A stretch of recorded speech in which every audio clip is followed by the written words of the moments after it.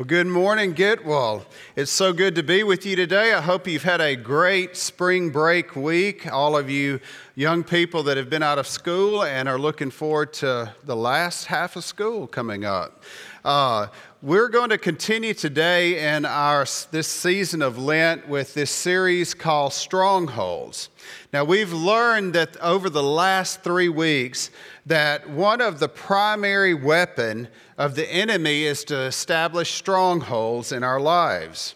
And we realize that in that we live in a spiritual world. It's a world where a battle is taking place right now, this second, this day, between God and the forces of darkness. Satan and the fallen angels have a plan to deceive us from the truth, divide us from one another, and ultimately to destroy our lives. They want us humans engulfed in these strongholds.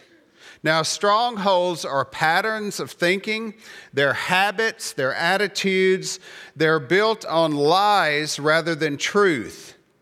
The good news in all of this is that Jesus has won this war, and he equips us Christians to overcome any stronghold that we face here and now.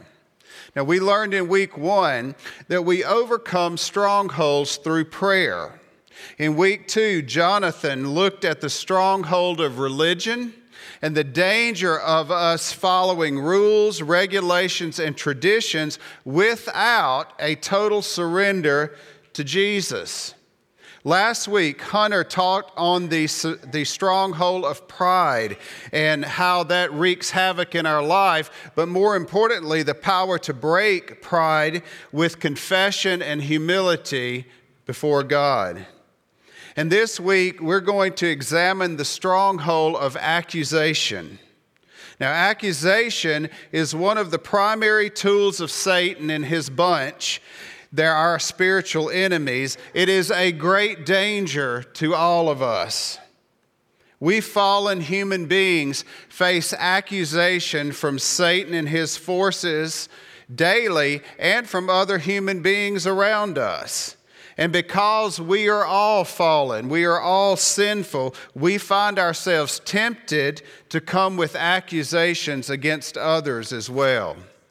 But accusation is both harmful and it's distracting. I do want to point out, however, that we do confuse this stronghold of accusation with another one, and that is the stronghold of judgment. They're very similar, but they do not have the same meaning. And the way our current culture is in this phase of redefining terms and everything, we seem to get these two totally mixed up all the time. I want to take a look at this. Let's look at accusation. Accusation is a statement saying that someone has done something morally wrong, illegal, or unkind, or the fact of accusing someone. Now, our world is full of this. It's full of accusations. One nation accuses another. One person accuses another. One politician accuses another. But the problem we have is there are also a multitude of accusations within our church. Accusations that are directed in malice toward human beings. They direct our thoughts and our actions. They're directed at the purest life, such as the life of Christ, as well as against the life of the most wretched sinner. Now, what about judgment? Judgment is this. It's just a formal decision of finality. Judgment is a conclusion. It's when we reach a final decision about someone. That's it. That's the end. It's final. And in our society, we compare these two words all the time. Let's go no further than our legal arena. An accusation would be what we would consider an indictment. It's bringing charges against. But until that accusation is put through a presentation of evidence, it's just that. It's an accusation. And as in a court of law where evidence is presented, either a judge or a jury makes a final decision whether or not the accusation is true. And that final decision is called judgment. That's it. It's final. And the problem today is that we have accusations thrown around everywhere, and we treat the accusations just based on that it's truth. Our society is prone to turn an accusation into a judgment before any evidence is presented. Look no further than our news and even our social media. Accusation after accusation, judgment after judgment, but they are not the same. Do you see the difference? Now, looking at Scripture, the source of all accusation is the accuser, and that accuser is Satan himself. It is the fallen angels that partner with him. An accusation is hard, it's brutal, it's malicious, but it's clothed in righteousness. It's false righteousness. An accusation against people, has an affinity with the flesh. But it's not the flesh. It is spirit. And I want us to understand one thing today. We fight the spirit of accusation. And it is a fallen, evil spirit. It is the root of spiritual warfare. We fight this each and every day. Now let's take a deeper look at this spirit of accusation that we battle. This spirit has more than one objective. Its first aim is to destroy you, then to destroy your brother or sister whom it affects, then to destroy your surroundings so they can receive the same spirit as you, the same evil roots, the same bitterness, and in the end, it destroys all of God's work. In how many places has the spirit of accusation not entered our culture and pitted one of us against another with the results that are horribly separated out of bitterness, not out of love, everyone thinking he or she is right.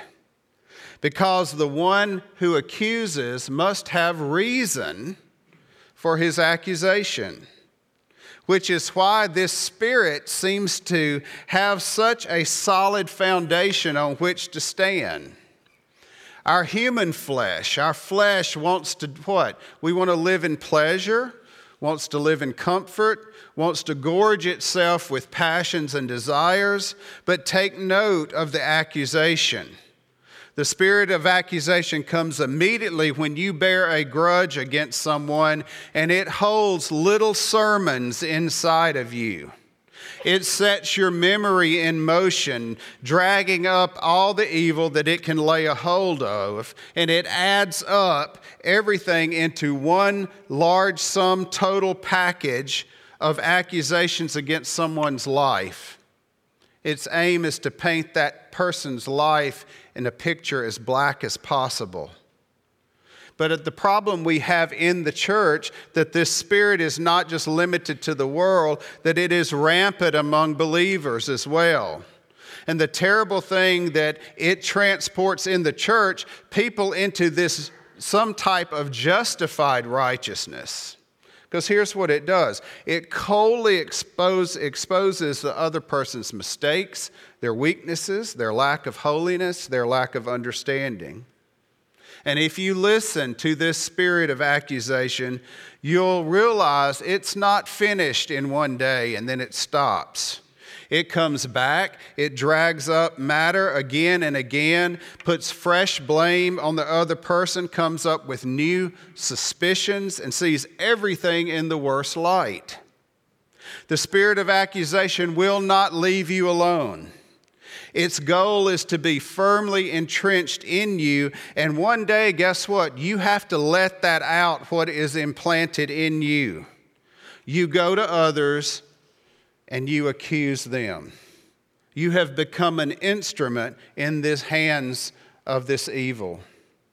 You raise your voice, you verbally beat up your friend, your family, your enemy. You think you are just and righteous, but bitter anger is flowing out. Others listen to it because they can't discern the voices that are coming from you. This spirit has worked so long in you that it has firmly established a bitter root, and its fruits are devastating. Just think of the person that annoys you the most, and the accuser makes you think often, very often, about him or her. These thoughts are injected into your mind when your brain feels like it's empty. And you don't just get annoyed, you get angry, you become gossipy, you become the great source of defilement wherever you are because you sow suspicion and get others to receive this same spirit. You become despondent yourself because your life, as you realize it now, is not pure.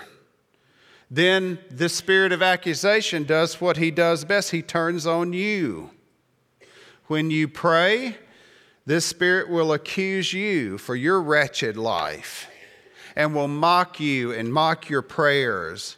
Then if you want to be a testimony or testify for Christ, it calls you a hypocrite. You see how this works? Remember, Satan accused God first and cast doubt on his word to Eve. Let's look at Genesis 3:1. Famous line, did God actually say? Did God actually say? You see, Satan and his bunch are still getting us to question this today. How? By asking things like this. Do you really believe what's written in this Bible? How can you trust that the words here are true? He goes on to tell Eve in the next verses, because she wants to eat the fruit, right? And he says, you will not die. For God knows that when you eat of it, your eyes will be opened and you will be like God, knowing good and evil. Nobody can be like God. But you're certainly going to know good from evil. So you see how he deceives and gives you just a little bit of the truth to hook you. So you can hear this type of language in our culture today. Listen to these things that we hear. You're fine. God doesn't mean for our modern world to take these words literally. I mean, after all, the Bible was written for a different era, right? There's no literal hell. Do what's good for you. You do what you want to do. God made you this way, and you should just live like he made you. Don't let anyone tell you you're a sinner. You do you. You're okay. We hear that language today, don't we? Satan accusing God even to us. But the problem we know we human beings have, is this 3-letter word called sin, and it eats us up. Sin makes us follow the one who deceived the humans in the first place. And then we turn on each other and become accusers ourselves. Right after Adam and Eve sinned and God confronted them, what happened? God asked Adam this question, did you eat the fruit from the tree I commanded you not to eat from? And Adam, who's now a sinner, takes on this accuser role and looks at God and says this. The man said, the woman whom you gave to be with me, she gave me the fruit of the tree and I ate. You know that woman you made for me, God? She made me do it.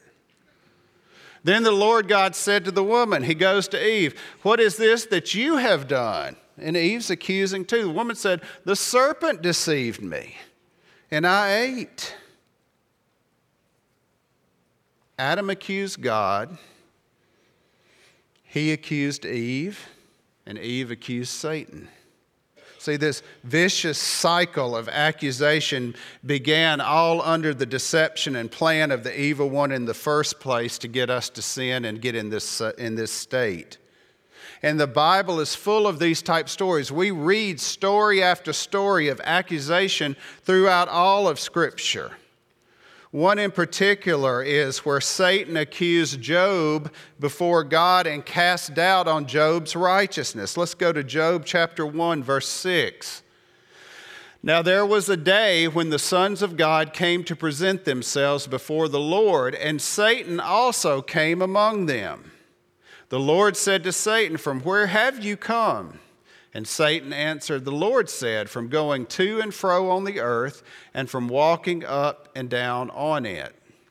And the Lord said to Satan, "Have you considered my servant Job, that there is none like him on earth, a blameless and upright man, who fears God and turns away from evil?" Then Satan answered the Lord and said, "Does Job fear God for no reason? Have you not put a hedge around him and his house and all that he has on every side? You have blessed the work of his hands, and his possessions have increased in the land. But stretch out your hand and touch all that he has, and he will curse you to your face." And the Lord said to Satan, "Behold, all that he has, all his stuff, is in your hand. Only against him do not stretch out your hand." So Satan went out from the presence of the Lord. And we know this story. Satan accuses Job before God and says, "Okay, if you just took everything away from him, he'd curse you." And God says, "You want to bet?" Job is stripped of everything. He loses everything, loses family, possessions. He's sitting in ashes with sores all over his body. And he has 3 friends that come and they start throwing accusation against accusation, telling Job, "Job, you had to have done something wrong to get in this position." In the end, we know Job questions, but he never accuses God, nor does he curse him. God proved Satan the accuser wrong and restored Job his life, a wife, family, fortune, and gave him much more than he had before. We see in Zechariah chapter 3, we're presented with a vision of Joshua, the high priest, standing in the temple. Now, a high priest would wear this beautiful raiment, this garment that would be purple and spotless, befitting the priest as he makes the sacrifices. But in this vision, Joshua is covered with filth. And Satan accuses him and says he has no right to be offering sacrifices in that condition. Look at chapter 3. Then he showed me Joshua, the high priest, standing before the angel of the Lord, and Satan standing at his right hand to what? To accuse him. And the Lord said to Satan, "The Lord rebuke you, O Satan." See, then the Lord tells an angel to remove those filthy garments from Joshua. And he says, "Behold, Joshua, I have taken your iniquity away from you, and I will clothe you with pure vestments." See, this is the weightiest charge against us believers. Satan says that our sin should deny us the right to stand before God. And we believe him sometimes. God concedes that we are unworthy, but instead of sending us away, he removes our sin, and instead of us having filthy garments, he clothes us in Jesus. Church, this is why we should guard our tongues and our hearts against accusations against anyone. Why? Because each and every one of us is unworthy. But Jesus himself covers our unworthiness and replaces our filthy garments with his clothing of himself. And this is a struggle for all of us each and every day. We struggle with this sin, particularly the sin of accusation. I was talking to somebody between the last service, and, as I was a former lawyer, and I think back through my training, law school and 19 years of practicing law was nothing but to go accuse someone of something each and every day, because that's what you do. And I look at the law that God gave the Hebrews in Deuteronomy. I want us to look at this, and I think there's a purpose for this. He says this in Deuteronomy 19:15, "A single witness shall not suffice against a person for any crime or for any wrong in connection with any offense that he has committed.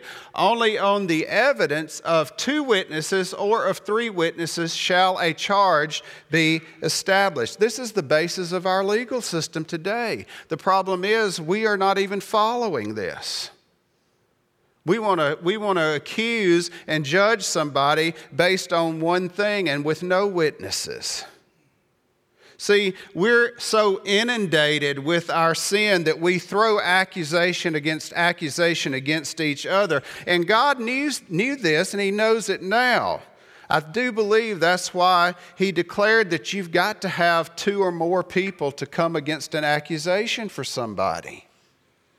In our fallen state, we move more often to judgment before any accusation's ever proven. And don't get me started on social media. It is the breeding ground of accusation. If you don't believe me, go look at Twitter today. Politicians going after one another. Christian pastors arguing over Scripture and theology and calling each other heretics when someone else doesn't even believe what they believe. There's nothing worse than to see Christians go after each other on social media when they don't even know each other personally. It's bad enough people you know, but somebody you don't even have an opportunity to sit down with and have a conversation with that you go on an attack on a social media platform. A good friend pointed out to me not long ago that when we begin to throw out accusations, human nature catches us all. See, we write a story in gaps when we don't know the facts. Human beings, we are wired for story. We want to know the story, right? We want the complete story. And even if we have one little fact, we tend to just write it in our mind. We create it. That's how we are wired. But the problem is we're fallen, sinful creatures, and the story we end up creating usually is not what happened in the first place. This is a dangerous pattern we're living in. These days, people accuse God, saying that He can neither be loving nor righteous for letting so many bad things happen in the world. The accusation against Him is this: if God is love, as it's written about, He would prevent all this. You see, Satan accuses us before God, and he causes us to go after one another and accuse. He's busy everywhere, folks. We notice that the essence of his being is evident by those who are apprehended by this spirit of accusation. They are busy everywhere, backbiting, spreading suspicious thoughts, evil thoughts to garner support for their judgments. And once they've gained support from others, they are greatly strengthening in this spirit. That's scary. The spirit is a tormenting spirit to those who are possessed by it. It continually preaches those little old and spicy sermons in our heart. As a result, we find ourselves in a bad relationship with both God and others. And the only thing that can comfort us more is nourishment from the same Spirit and from those who agree with us. But this comfort is sorely a source of more annoyance, more pain, more agony. And if you have opened yourself up to a bitter spirit of accusation, it's time to get rid of it. How do we do this? First of all, we have to investigate where the source of this spirit has come from. Because as long as this spirit is present in you, it is not going to be cleansing. You've got to utterly deny this spirit. You've got to curse it out of your life. You must refuse to listen to its accusations when it paints everything as black as possible. Because we've got to remember to be willing to forgive as Christ forgave. You've got to be willing to remember the evil no longer. Only then can the sins that each of us have committed, can they be cleansed by the blood of Jesus Christ. And this is going to be a fight for our life. We've got to pray up and have a battle against it. Go read Ephesians 6. Begin by praying to God against this spirit that He remove it from you, because this is a matter of life and death. And Scripture is very clear. Do you know if you do not forgive your brother or sister from the heart, we can't expect forgiveness ourselves. This is a heart matter. But if you are battling this spirit, know this. Jesus has defeated this and has power over this spirit. And it is only through Him that any of us have a chance of defeating this. Let's look at Revelation 12. Verse 10, and I heard a loud voice in heaven saying, now the salvation and the power and the kingdom of our God and the authority of His Christ have come. For the accuser of our brothers has been thrown down, who accuses them day and night before our God. Satan accuses us day and night. But now that Jesus has silenced the accuser, who will dare bring legal charges against us? The answer is fourfold. Satan keeps jabbering. We accuse ourselves. The world comes against us, reproaches us. We field attacks from within the church. Look, anyone with public visibility is liable to critique today. Whether politicians, physicians, pastors, even those impatient drivers we meet on the street every day. In Paul's day, censors had great power to accuse and ultimately ruin a person. And similarly, there are people who wish to do the same today. But here's what Paul says in Romans 8. What then shall we say to these things? If God is for us, who can be against us? He who did not spare His own Son, but gave Him up for us all, how will He not also with Him graciously give us all things? Who shall bring any charge against God's elect? It is God who justifies. Who is to condemn? Christ Jesus is the one who died. More than that, who was raised, who is at the right hand of God, who is indeed interceding for us. Although many accuse, hear me, church, God does not. Do you know that God does not throw an accusation out at all?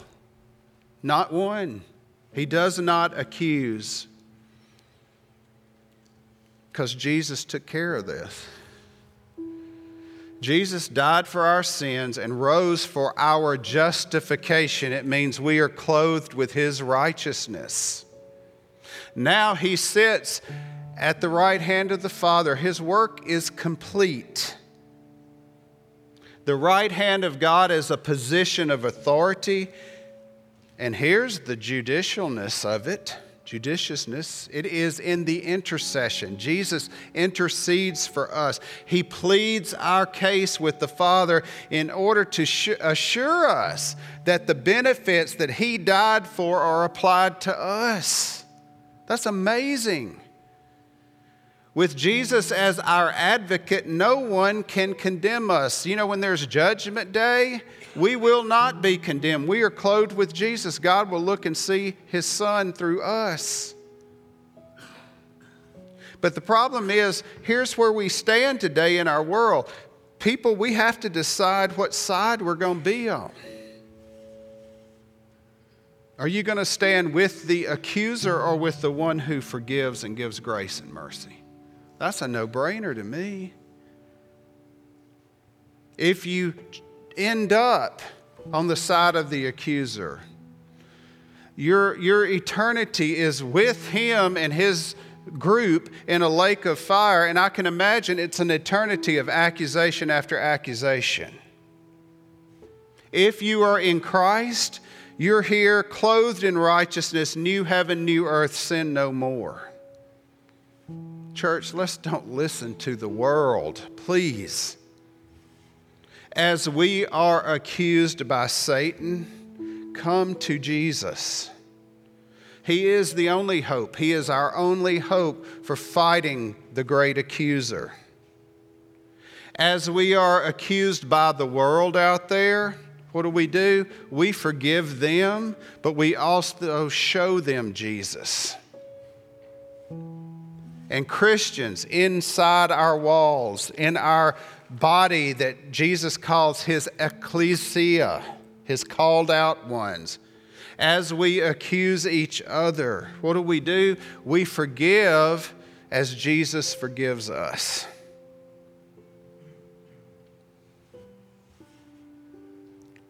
It's up to us. We're going to have a final prayer that we're going to pray together. It'll be on the big screen. But I want to say this.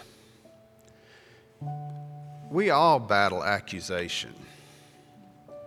We have accused. We have been accused. And Satan's behind it, but we willingly go along and we can battle this spirit of accusation. But we've got to have the armor of God with us. And there are many of us today here that need to repent of this. So the praise team is going to come up. We're going to say a final prayer, and when they start their song, these rails are open for you to do business with God. So I invite you, would you stand? We're going to say this prayer together. These are actually two psalms that I kind of put together because I think it covers everything that we're looking for today in this. So let's pray this prayer together. Be not silent, O God of my praise, for wicked and deceitful mouths are opened against me, speaking against me with lying tongues. They encircle me with words of hate and attack me without cause. In return for my love, they accuse me, but I give myself to prayer. So they reward me evil for good and hatred for my love. But you, O God, my Lord, deal on my behalf for your name's sake. Because your steadfast love is good, deliver me. Have mercy on me, O God, according to your steadfast love, according to your abundant mercy. Blot out my transgressions. Wash me thoroughly from my iniquity and cleanse me from my sin. For I know my transgressions, and my sin is ever before me. Against you, you only, have I sinned and done what is evil in your sight, so that you may be justified in your words and blameless in your judgment. Behold, I was brought forth in iniquity, and in sin did my mother conceive me. Behold, you delight in the truth in the inward being, and you teach me wisdom in the secret heart. Purge me with hyssop, and I shall be clean. Wash me, and I shall be whiter than snow. Let me hear joy and gladness. Let the bones that you have broken rejoice. Hide your face from my sins and blot out my iniquities. Create in me a clean heart, O God, and renew a right spirit within me. Cast me not away from your presence, and take not your Holy Spirit from me.